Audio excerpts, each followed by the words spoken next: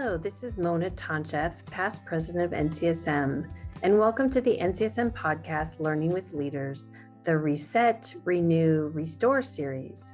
Join me and my co-host, John Sangiovanni, as we sit down and have conversations with emerging and established leaders about how we can reset for the upcoming school year. Listen as we talk to mathematics leaders who can help us think about resetting what has become status quo these past few years. We will learn about their inspiration, perceptions, insights, and perspective. Listeners, fellow mathematics leaders, if you feel like current math instructional practices or student learning seems stuck or stalled, it's time to hit reset. Hello, listeners. I'm Mona Toncheff, and welcome to the NCSM podcast, Learning with Leaders. This series is about how we are going to reset, renew, and restore as we prepare for the coming school year. Yeah, that's right, Mona. This series is a chance to think about a brighter future. It's a chance to think about, what has worked and what hasn't. To think about the pressure to catch up, but without taking shortcuts. Today, we're excited to talk to Dr. Hilary Kreisberg and Dr. Matthew Beyron-Avant this month about building partnerships with families. So let me introduce Hilary first. Dr. Hilary Kreisberg is the director of the Center for Mathematics Achievement at Lesley University and the co-author of the books Partnering with Parents in Elementary Math, a guide for teachers and leaders, and Adding Parents to the Equation, Understanding Your Child's Elementary School Math, and the curriculum resource, Let's Talk Math, Engaging Students as Mathematical Thinkers in K-5. She is a frequent national, regional, and local speaker and has won over $2 million in federal and private funding for mathematics education research. We also have Dr. Matthew Beyron-Avant, and he is the K-12 Mathematics Department Coordinator for Chelmsford, Massachusetts Public Schools, where he also serves as a high school department head. He is also ambassador for the Global Math Project, a national presenter as well, mathematics consultant, and a member of the Massachusetts STEM Advisory Council. He also serves as an adjunct professor of mathematics and education at the University of Massachusetts at Lowell and Fitchburg State University. His website, mathwithmatthew.com, has some TV interviews of Hilary and Matthew that I encourage you to check out because their work has also been featured on NPR Boston Radio, CBS Boston News, the Wall Street Journal, the Washington Post, Education Weekly, Boston Magazine, and the Lowell Sun. So we are very excited to have you both here today with us. We are excited to be here. Thanks for having us. It is an honor and a privilege to be with you both today, and we're very excited to be talking about this important issue. All right, well, welcome. We're excited to talk with you as well. And we're fortunate when we get to have partners come together and talk with our listeners about their work. So our first question for you is, tell our listeners a little bit about how you two came to work together.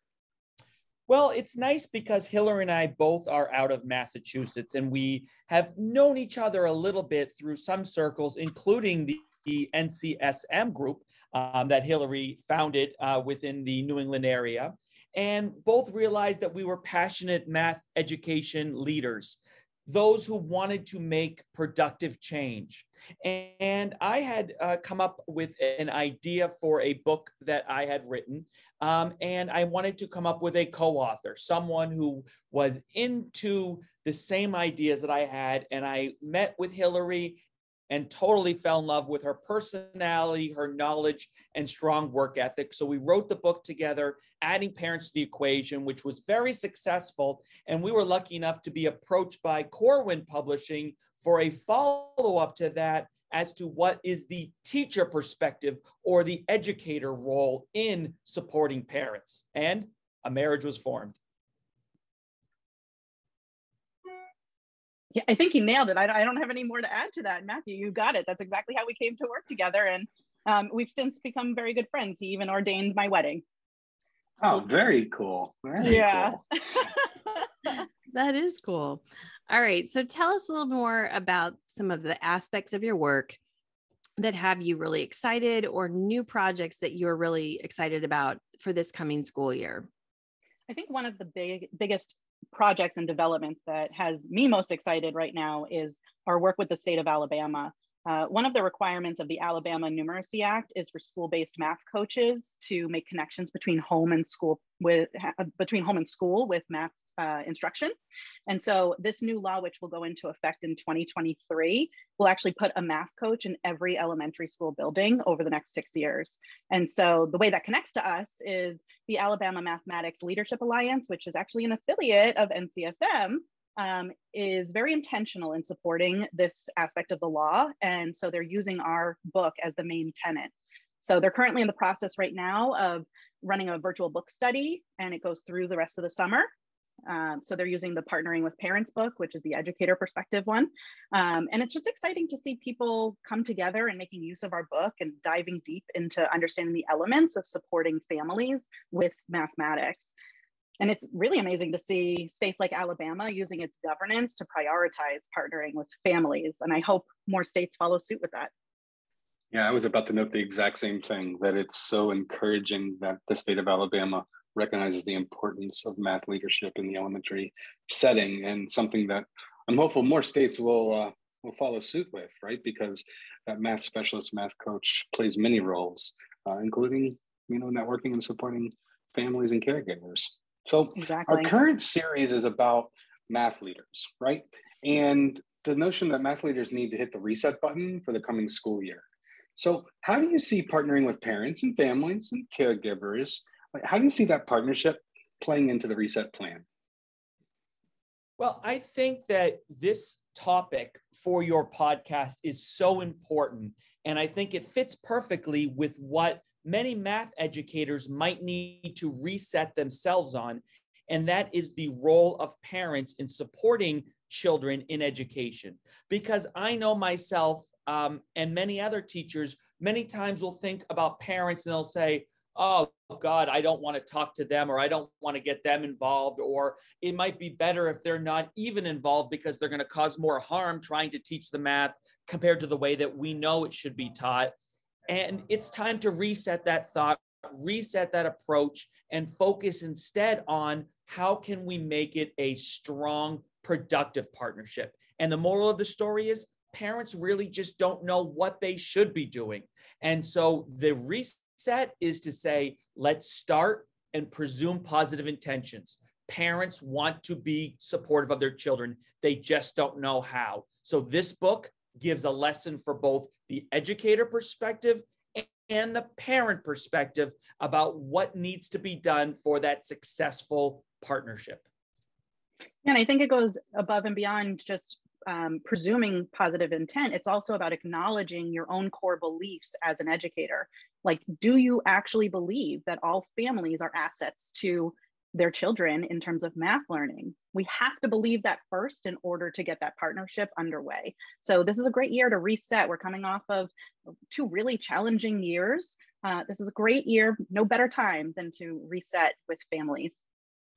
Yeah, and I'm so glad you talked about this idea that every parent wants the best for their child, right? But not every parent knows how to help their child or is trained. And sometimes when you're, behind the desk or in the profession, like, oh, well, just ask your teacher this, or oh, just check out this book. But that's not something that the parents are always familiar with. So that's really important to lift that part up.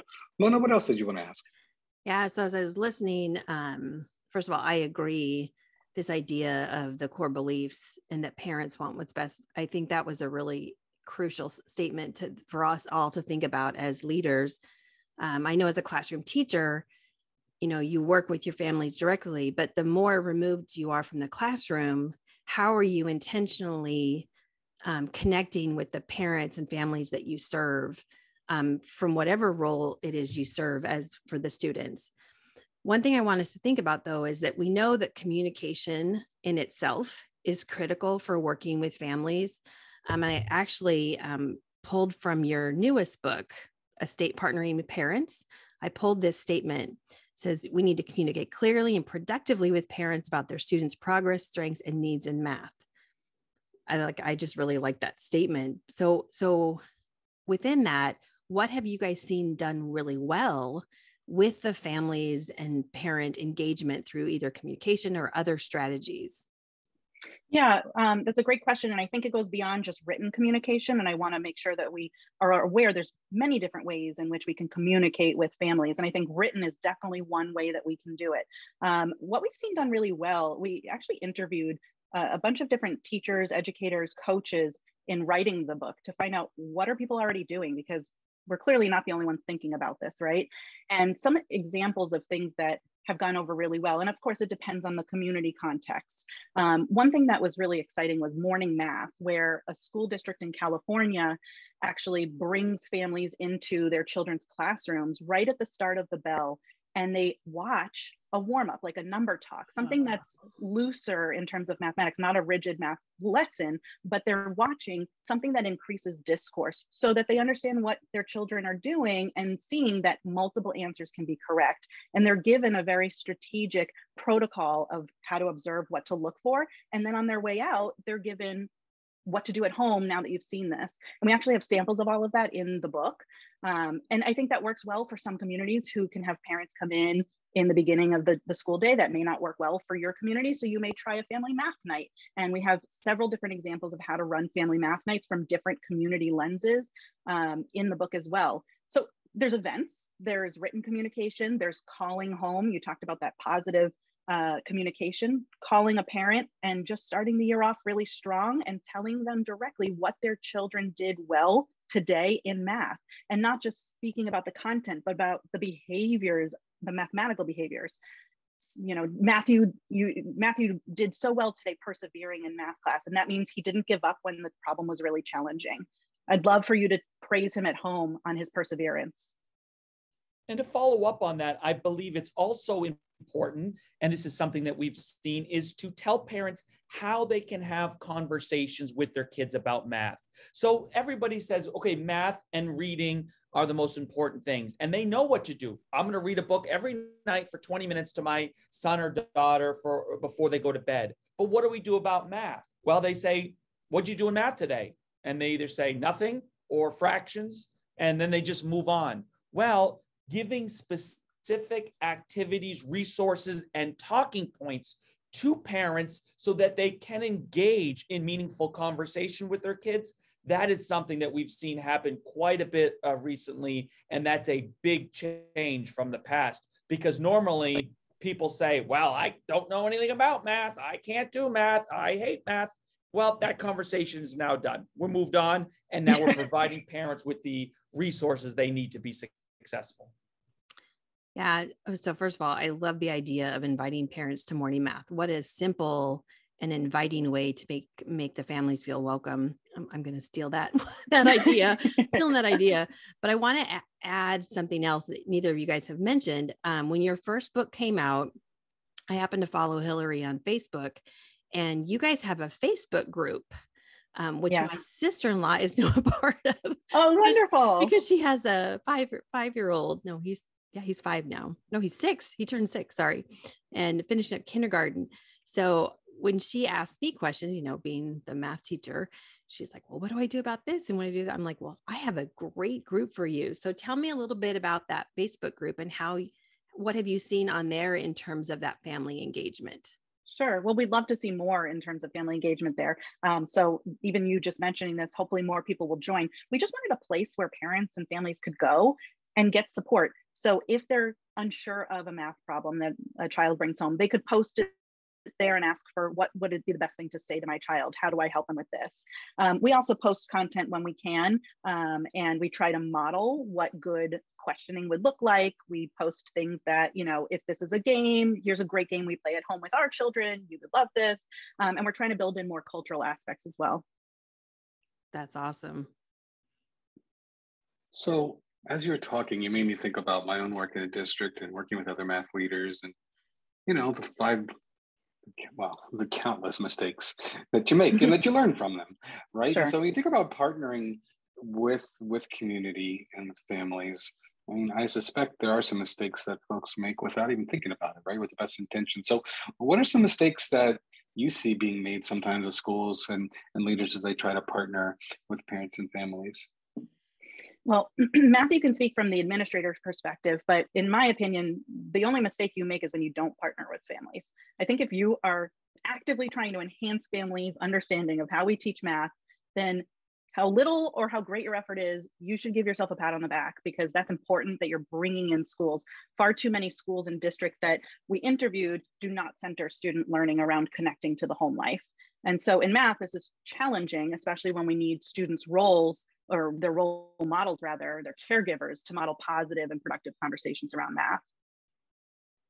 And from my perspective, two things I would say would be mistakes. One is looking down at parents, because many times they're like, well, they don't know anything, and so I'm the one who's the teacher. And that's the wrong attitude to have. Yes, they might not have the knowledge that I have about what the best practices for teaching math, but it's my responsibility to teach them as to what they should be doing. And the second thing is not believing that it should be a partnership, because as parents, they play as big a role as teachers in their children's education. So acknowledging that really all education is a 50-50 split between the schools and the parents, and we should all be on the same page. Matthew, I want to add on to that, because I think what you just said is so important, in that we have positioned students to be the main source of information for parents, and that's wrong. The student's responsibility is to learn and thrive and be successful in mathematics. It's our job as the educational system to provide all stakeholders, not just students, but all stakeholders with the information they need so that our students can be successful. I have a question. So as you're developing these partnerships, it should be obvious that this increases access and equity for students. But that concept itself could be overlooked or misunderstood. So how do you see this work contributing to the pursuit of access and equity? Matthew, can I take this one? All right. I think this starts with actually understanding what those words even mean, right? They're very generalized words at this point. So I want to just define. Access means that students have equal and equitable opportunities to take full advantage of their education, right? And so increasing access actually requires schools to provide additional services or resources, or to remove any barriers that might be prevalent, right? So that students can have that equitable participation. So in the case of partnering with parents, we can't expect students to have equitable opportunities if families are not on the same page about the roles that they play in their children's math journey, right? Nor if they're uninformed about what their children are learning in math. So that's the access piece. And then there's the equity piece. And equity is the process of making things fair and just. It's a process that results in equality. It doesn't mean equality. So I think that's really important. I see that misnomer all the time in working with teachers. Not all students need the same thing, but everyone deserves the same outcome, which in this case is success, right? Mm-hmm. So inequities happen when situations contribute to a lack of equality in educational performance, results, outcomes, and in this case, in a lack of success of students entering higher math classes later in their schooling, or students not identifying as mathematical thinkers. And so families play a major role in forming students' identities. And so it's inequitable if your school does not partner with families and teach them about what it means to be a mathematical thinker today, and how to support their children at home in developing these mindsets that then later lead to positive math achievement. And I find we often revert to content, doing more content and doing more in the classroom when it comes to students who are struggling to achieve. And that's great, right? We want to do more in the classroom, but the best way to change academic outcomes is to enhance our work with families whose impact on their children's beliefs and academic achievement is paramount. Yeah, helping them understand that is really important. So I have a question as we think about next year, and that is, well, really just two tips. Like, what are two big tips you would have for our listeners about parents and family as they reset for that new year? Well, really, the list could be far greater than two tips. But having said that, the two things that I really would want to emphasize for all your listeners, regardless if they're teachers, administrators, leaders, or even parents. Number one is the idea of presuming positive intentions, believing that everybody, both from the educator side and the home side, wants what's best for kids. Once we have that common understanding and common belief that we want what's best for the kids, that's how the partnership can be formed. The second thing is finding even 10 minutes a day to be able to have conversations at home about mathematics. And it is the educator, and in particular the administrator's role, to be able to help facilitate that. What are things that we can be talking about? Either coming up with ideas and sharing ideas that are unrelated to what's going on in the classroom at the moment, but just ideas about, observing street signs, or talking in the car about mileage, or looking at license plates and talking about it, or keeping the parents updated on what's happening with the curriculum and what things the kids are learning, so that instead of just saying, what did you do in math class today? It is, oh, can you tell me about the way you learned how to add fractions so I can understand it? If those things can happen, we will be on the road to success. I'm adding one more tip. I know this is 3. I can do the math, but partnering with families is a school-wide initiative. And I want to really hone in on that. We're talking to leaders right now. Having pockets of teachers doing this causes inequities. So it's really important that it's done at a school-wide level. It's a whole school agreement. So I want you to consider, as a leader, you've got this new school year coming, how can you create a school-wide initiative to bring educators on board with doing one thing differently this year with respect to connecting with families with the math that they're teaching? I just want to say thank you so much for both of you guys sharing your experiences and expertise. I know that if I had been engaged, or not me, because I like math, but if other parents had been engaged in the way you guys are describing, we might be in a better place as a society when it comes to thinking about being a mathematician. That would be an amazing, like if I had a goal for my life, that's what it would look like. That parents. Well, Mona, let's do it together. There we go. The nation on board. I'm with it. I'm with it.